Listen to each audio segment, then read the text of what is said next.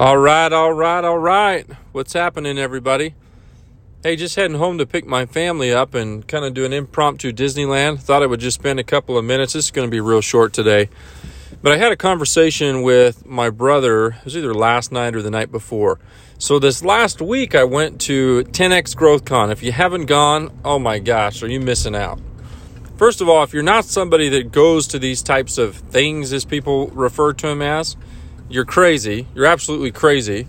That tells me you want to stay small and be small. And that's not, I'm not trying to put you down or say anything crazy to you. I'm just saying that life's about who it is that we end up knowing. And then two, getting around people like that, especially where I paid for the higher end ticket. So I was right there next to the stage. Everybody around me is running multiple seven-figure businesses. Some of them $100 million a year businesses. And you want to be around the right people with the right mindset. Okay, I can tell you when I was I had a business that was doing 6 figures versus 7 figures, the way I thought and how I thought about myself was completely different. But because I got around people and continue to get around people that think bigger than me, it expands and stretches what I realize is possible in my life.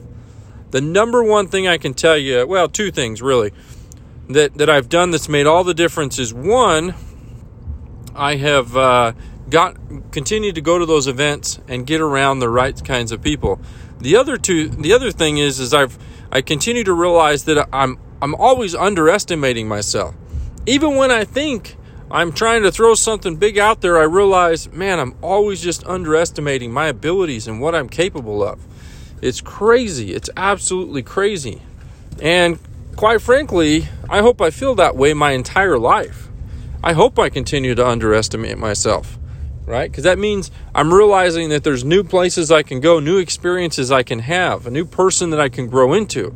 That's the most important thing for me is I want to continue to reinvent myself, reintroduce myself to a new version of myself. As corny or kooky as you think that might sound, I really don't care what you think. I just hope that, and I'd hope the same thing for you, is that you're always feeling like, man, there's an opportunity for me to get better. Because when I make mistakes, and I make a lot of them, it would be so depressing to think that I've arrived at the pinnacle of who Terrence Berner is. And there's, this is as good as it's going to get for me. Geez, that'd be depressing. Even more depressing for my poor wife, right? She'd be like, this is it, huh? This is what I got to work with for the rest of my life. But thankfully, that's not all there is. So I would encourage you to get around and go to these types of events, these get around the right types of people.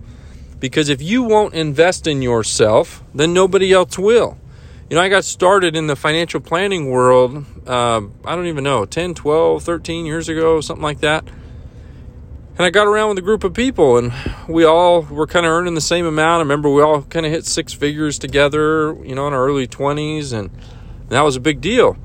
The thing I look at those guys now is they all stopped doing what it is that we were doing together, which is listening to audiobooks all the time, putting good things in our head, getting around the right types of people, getting around people that will help us think bigger so we can act bigger, so we can accomplish more. They stopped going to these types of events. They just stopped working on themselves. And here I am 10 years later just pounding away, And I'm not saying this to brag. I can recognize and identify that that's made a huge difference in what it is I've been able to accomplish. It's what took me from, running multiple 6-figure business to a multiple 7-figure business and looking at, getting to 10 million this year. And I promise you, it's as a result when I get around people and I realize, okay, that guy is just like me. Again, this isn't bumper sticker talk, but he puts his pants on one leg at a time, just like I do. And you get around people and you realize, geez, they're just regular people who kept getting after it. And so that's my encouragement to you, is to put yourself in an environment where your mind and your vision for what you want to create in your life will expand. Don't settle. We all need to stop settling. And the more I realize that I can do, the more I realize I've settled. But when I realize I can do more, I'm like, man, I just get this burn in me that just says, let's do it. Let's go after it. Let's make it happen. And I expand a little more, and I expand a little more, and I'm expand a little more. And the more I climb up the mountain, the more I realize what I can see. You know, it's like if you started at the bottom of the mountain and all you've got is trees around you everywhere. And you kind of look around and there's so many trees. You just think like you're in this crazy forest and there's just a bunch of trees everywhere. Okay? But then you get up and, let's say you're lost in those trees. You're lost. You're trying to find your way back to a city somewhere where there's some people. And you see this mountain and you realize, man, if I climb that thing, I can get a view of kind of what's around me. Well, you get up that mountain and you get up there about, let's say you climb 100 yards. And when you climb 100 yards, you can see right over the tree line that there's a freshwater stream just on the other side of the trees, but it wasn't visible to you where you were standing. And then you realize, man, I'm thirsty. I can go over there and get some water, some fresh water. And then you climb a little more, get another 100 yards. And then you realize as you get up another 100 yards that there's some berries. There's a whole field of berries. And you realize, man, I'm hungry and I'm thirsty. I've solved both those problems. But you only solved them because you kept climbing. And then you climb a little further and all of a sudden you get up where you can see over this other hill and realize there's a city right there. There's a city 10 miles away or 5 miles away. It doesn't matter how far it is. But you only realized how close you were and the direction that you needed to head because you were willing to continue to climb. And I was told a very similar story, and I kind of butchered it, but I hope you get the idea.